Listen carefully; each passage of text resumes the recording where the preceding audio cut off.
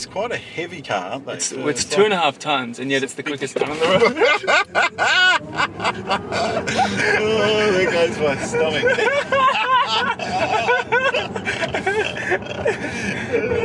That is awesome. You gotta have a drive. Yeah. Because it's so heavy. Yeah, it's impossible to roll, and it sticks because it's just a layer of batteries and 2 little engines at the front and the back, and that's it. The rest is like SpaceX chassis.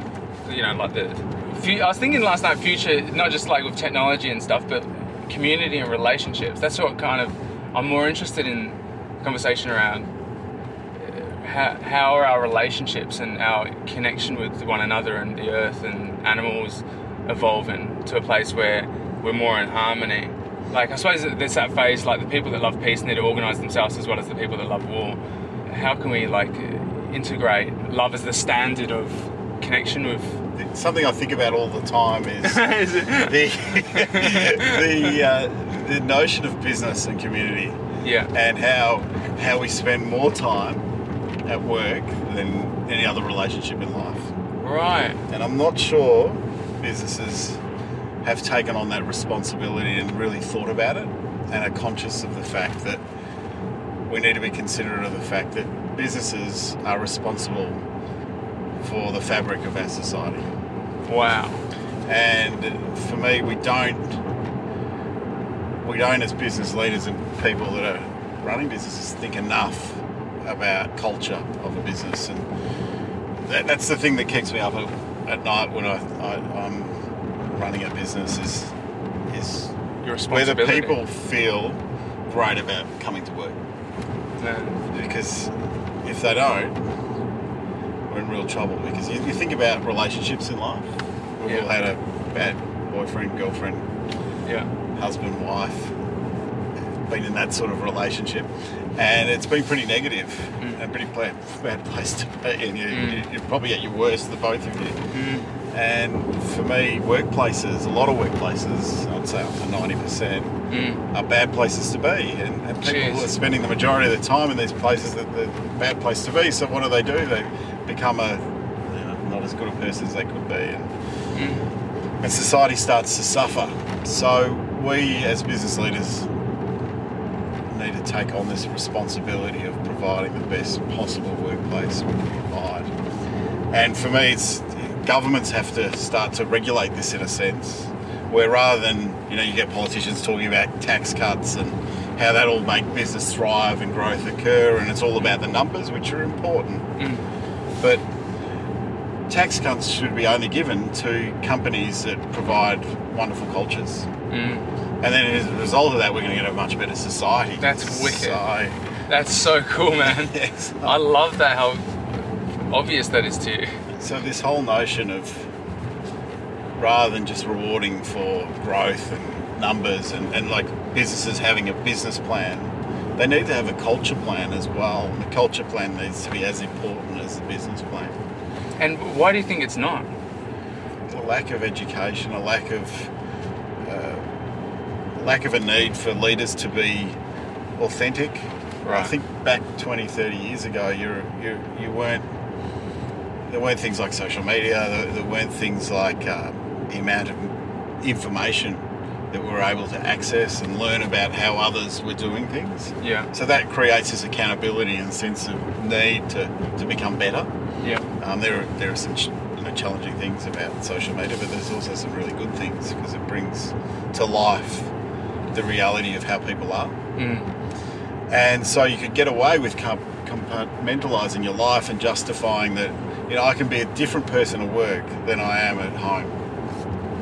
And how they do this is that my family comes first, and then I can go and be as brutal as I need to be at work because I'm doing this all for my family. Yeah. And that's an old-fashioned notion, but it is a notion that exists with the generation before us. And unfortunately still a lot of them think that way, that it's okay to be someone completely different to who you are at work than you are at home. And you see it all the time. People suit up. Yeah. Who wears a suit on the weekend? Yeah. Why are you suiting up?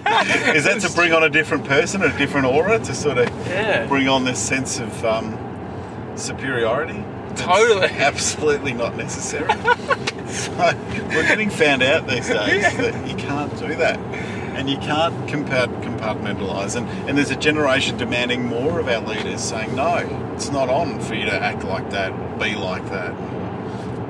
So the disingenuous is a keystone from what you're saying to me. That's right. The fact that it's insincere as a human being to have a front, which I feel like you sense in your personal life if you got someone that's like, fronting. That's right. And so I suppose if you sniff it in business, it's kind of become the social standard.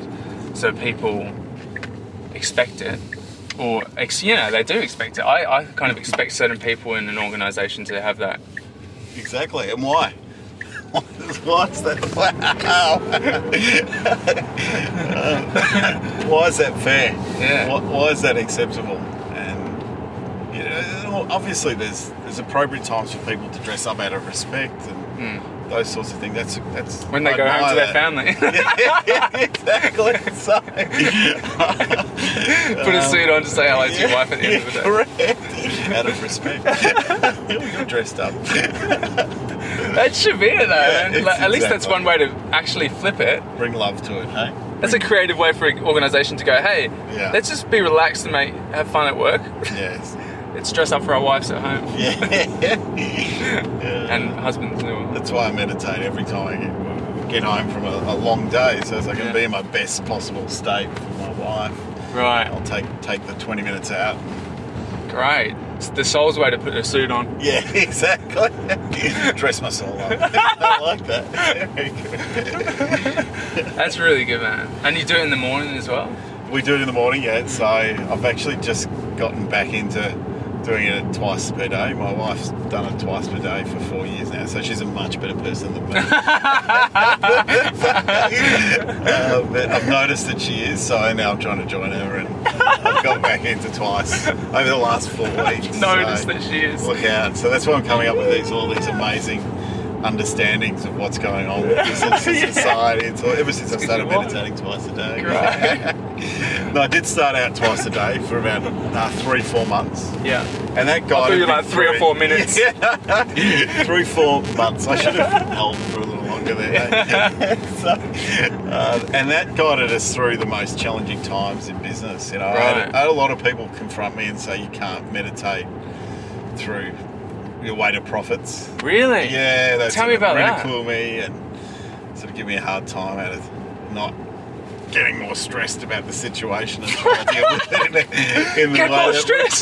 Yeah, that'll fix it. Yeah. So, what made you go against that? Well, it felt like the right thing to do, and look, the benefits were noticeable, and the focus on the issue that was primed and right in front of you at that moment became laser-like rather than concerning yourself with events that had come earlier in the day or that were to come later.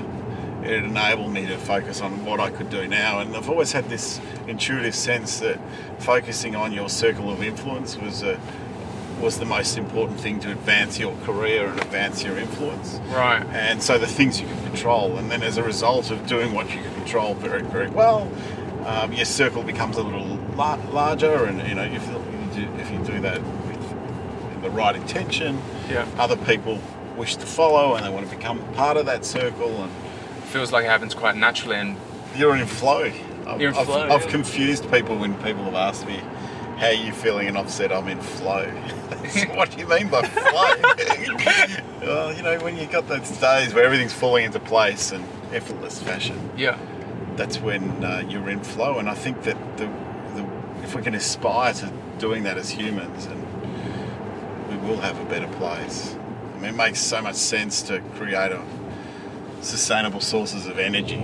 It's the whole sense of whether creating a greenhouse or not really doesn't matter. It's spitting toxins into the world, and if I go to a place like China, and where in Shanghai you're 4 to 5 times more likely to end up with lung cancer. Jeez. We're killing ourselves as well as the world around us. Oh my God! You cannot see more than 10 metres ahead of you. I don't want to live in a city like that or a country like that. Yeah. So in that sense, well, why wouldn't we make the world more sustainable. If you just need to go and visit one of those places that are heavily polluted, and you see that what could be if we're not aware of what we're doing. Yeah. It's a non-argument. Exactly, and that's about how can you access the people that are making the big decisions in systematically and culturally and business moneyly. Yeah. It's a challenging thing to do. You need to speak their language in a sense, right, and connect with them on a level that helps them understand and respect what you're talking about. Right. So you have to show that you can be successful in what they're successful in. And show that there's alternate ways to doing that and be even more successful. Well, that's exactly what Elon's done, isn't it? Yes, in the States. His company is more successful than the whole oil industry in the US. More valuable than any other US car company, or line ball with GM, so it's amazing. Yeah. And the opportunity is so much bigger as a result of thinking that way.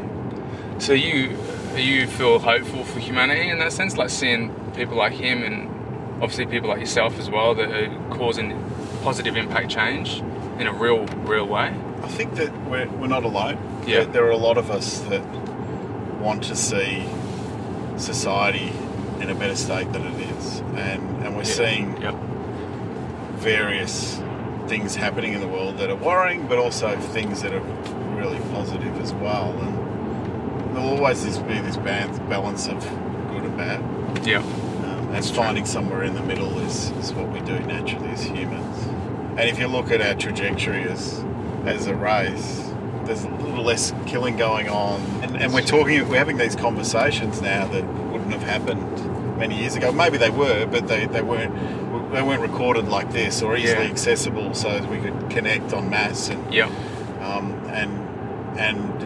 help each other build on the momentum we're creating around this kind of sense of a better world. So meeting someone like Richard Branson recently, and his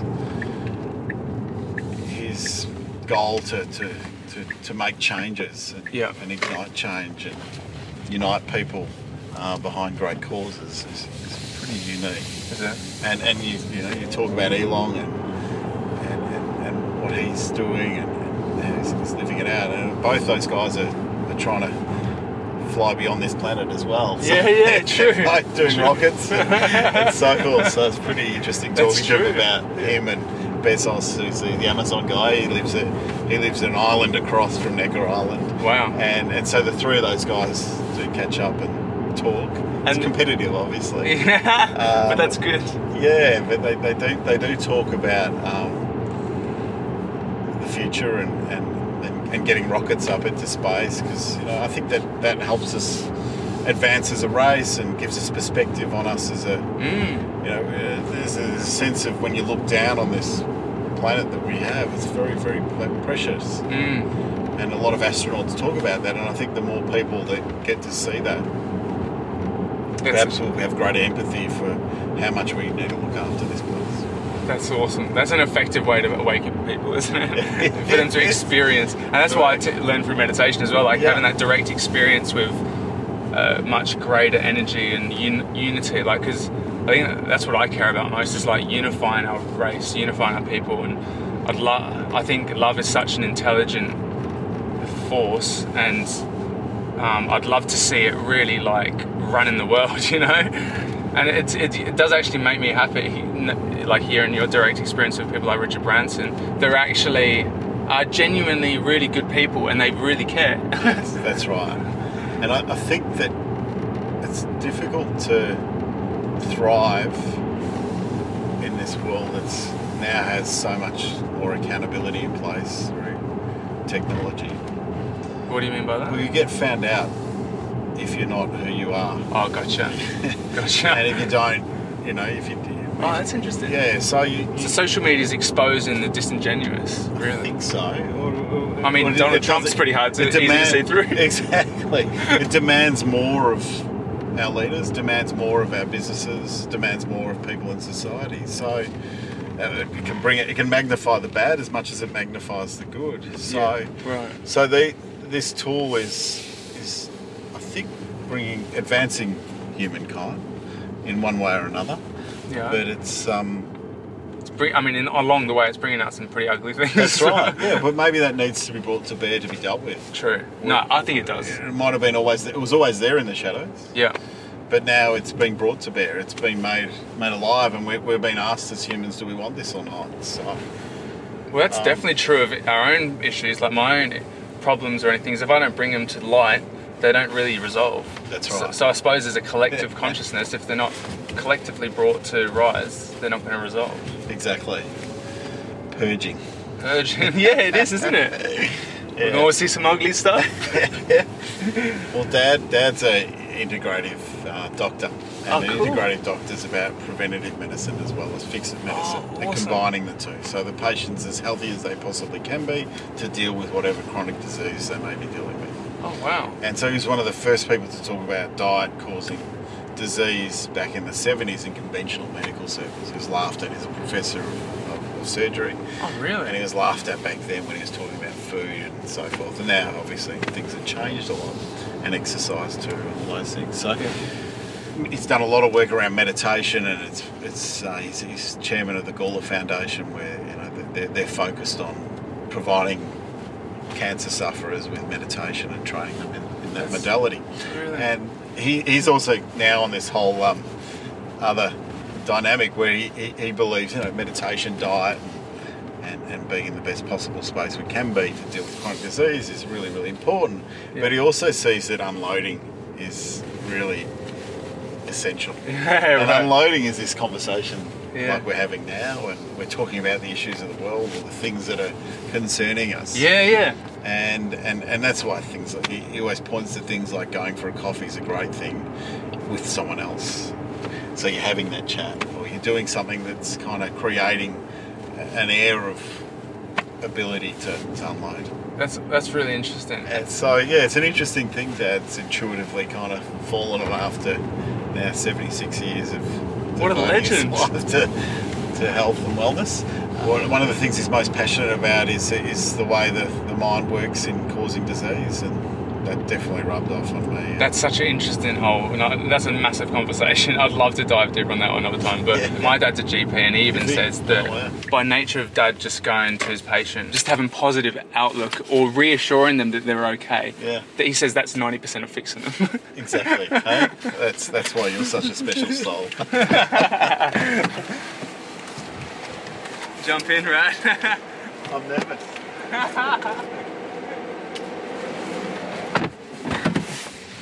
Got it. I was doing the sort of nervous 2 foot sort of start. Wow. That's sweet.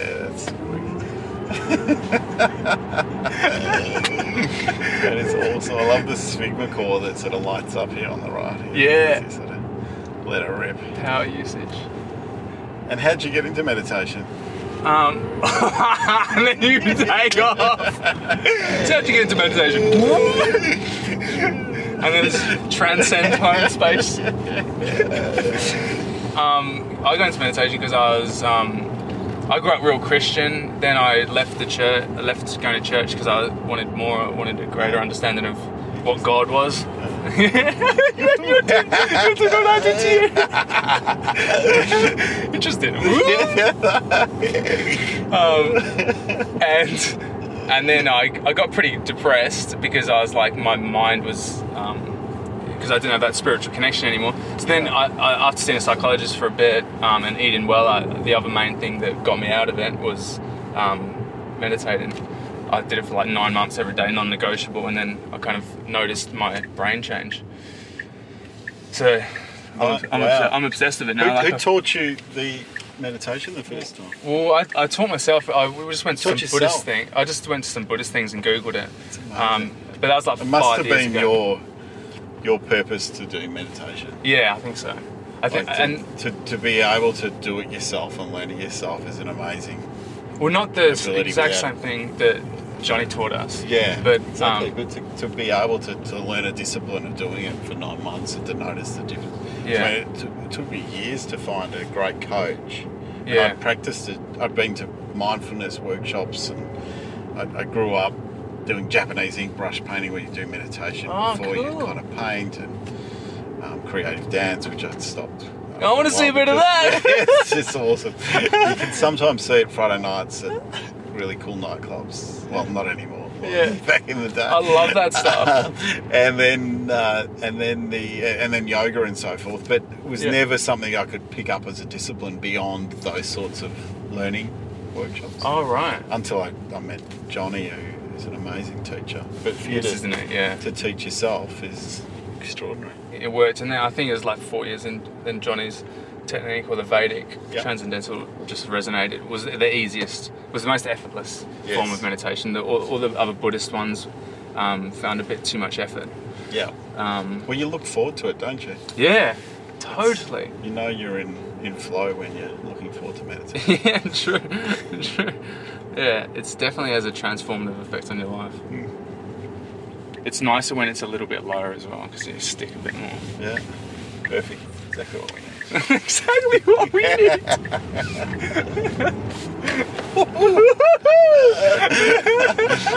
Little kick.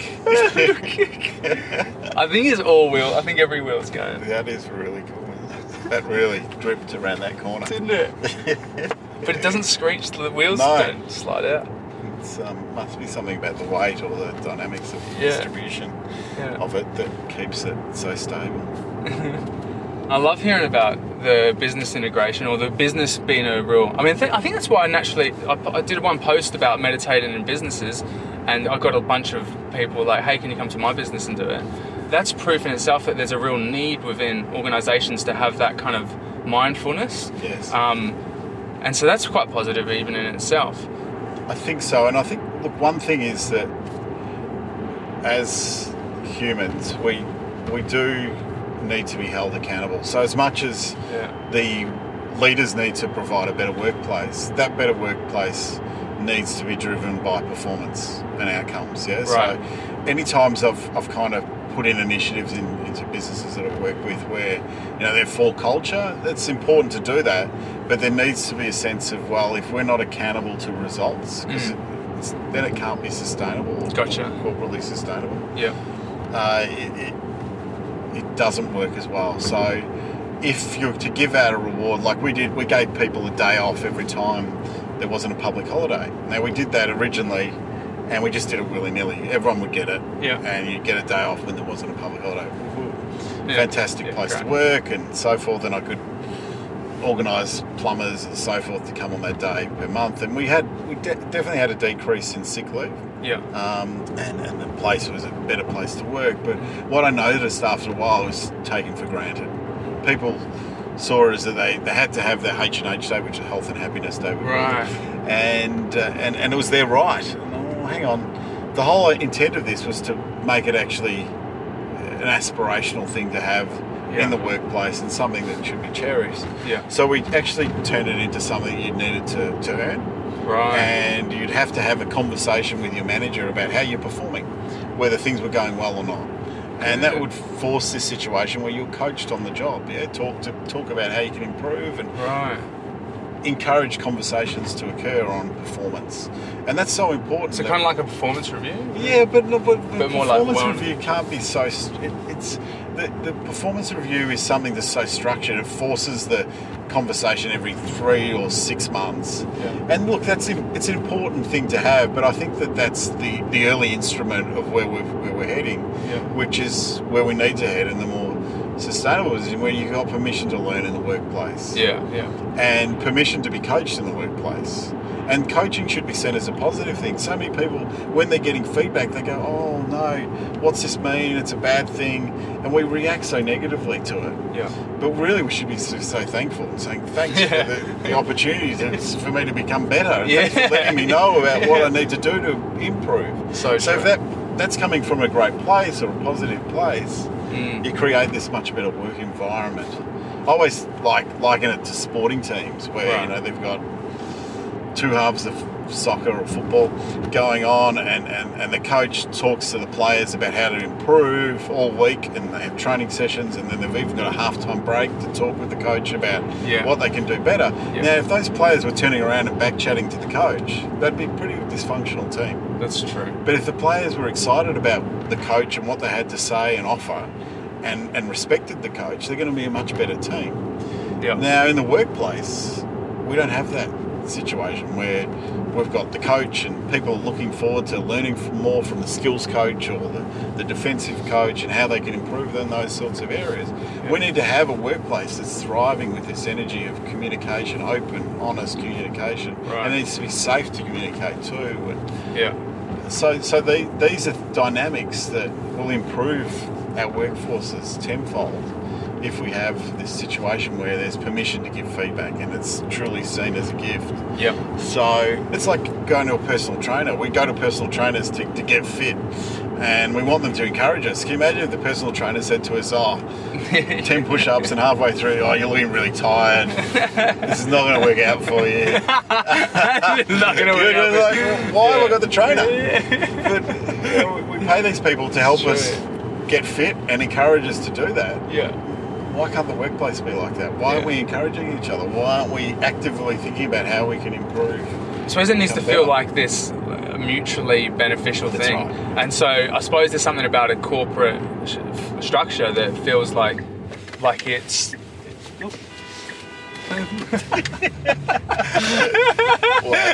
Excuse me? Excuse me? Was that a first? Let's get out of here. I think we can get out of here pretty quick. Just as we were talking about feedback. Yeah. Perfect. In the same way, driver feedback loops work the same way. He wants the best for us. Yeah, exactly. Thank you for that. I'll be a much better driver after that. Like, I work in a small team and I work with my friends and it feels like we have it's a brothership love. Exactly. It feels like it's a brotherhood love. You can have that conversation and you feel like it's safe to have it. Don't you? And I can feel like I've cried in front of them. There's authenticity there, and yet we still kick goals. Yeah.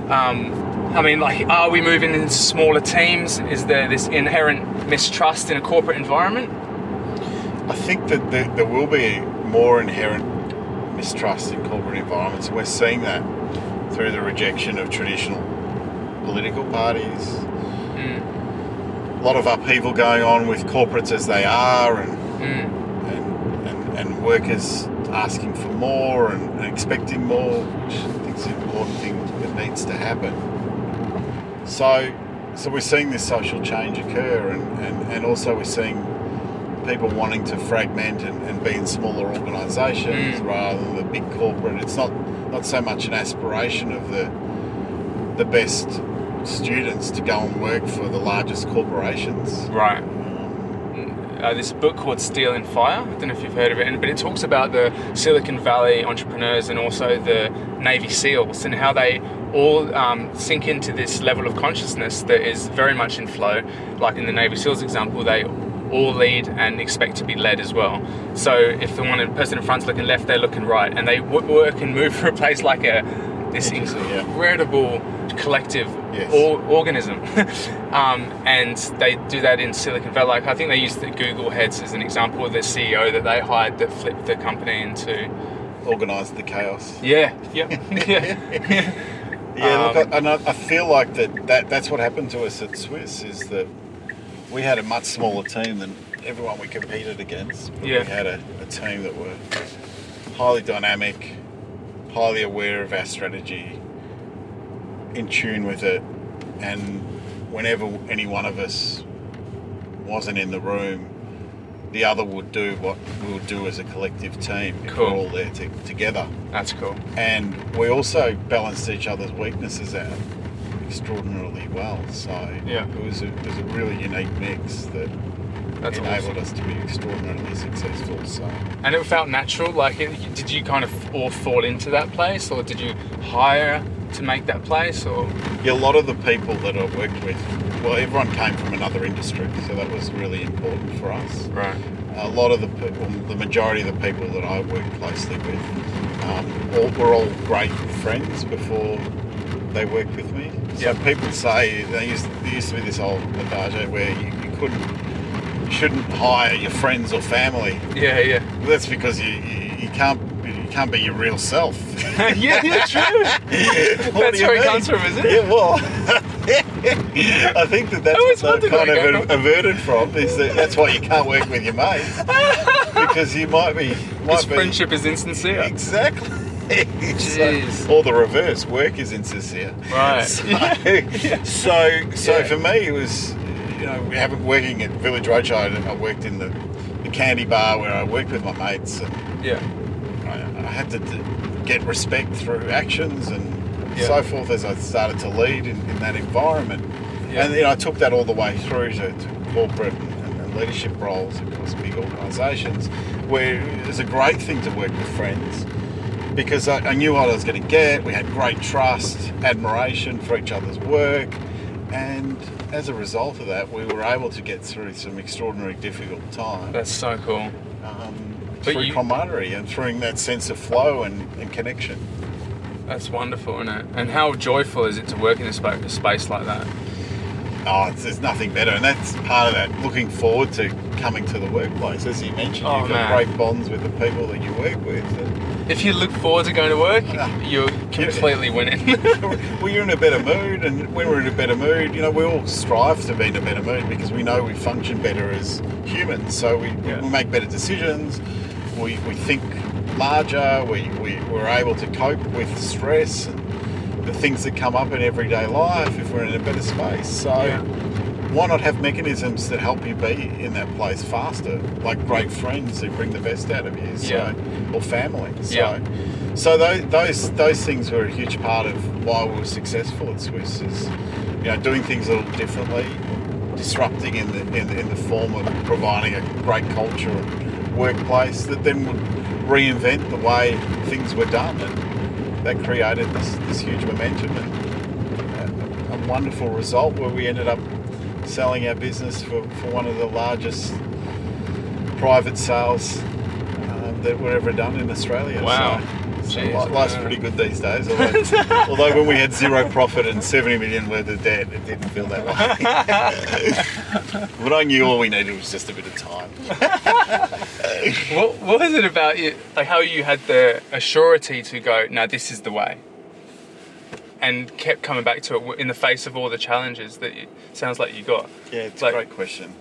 Was that part of you that really cares or knew so surely? I think there is that connection to intuition rather than just the intellect, and we would regularly do what intuitively felt right and dig really deep in the sense of, is this going to get the result we're aiming for? And as I said, the things that would concern me of a night time would be, is our workplace a place that enables people to thrive and feel great about themselves and bring out the best about themselves. So, why did you want that though?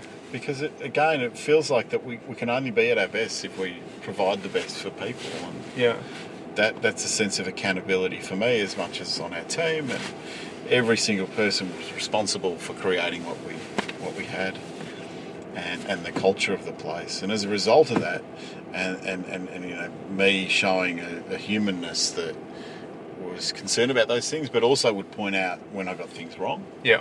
Enable others to sort of talk about when they got things wrong. And I think you learn most from failure. If you look at Elon and some of his work, that they learn most from when a rocket doesn't work. It works. And they actually go into what goes wrong, and they learn so much from it to create a better rocket. And it's the same in everyday life and everyday workplaces, is that we tend to not reflect enough on what goes wrong. Yeah. Because we go into the negative space. Well, why not look at it? Yeah, it's a bad thing. Yeah, great. We'll get over that. Now let's look at how the positives we can bring out from that experience and become a better business as a result of that. So I think we did that really well. So that was your pushing into pain, or going into the negatives, and that's why you probably created such a healthy ecosystem in the company, is because you weeded out any darkness that was there. Exactly, it was confronting. Yeah. So for some people, that was not.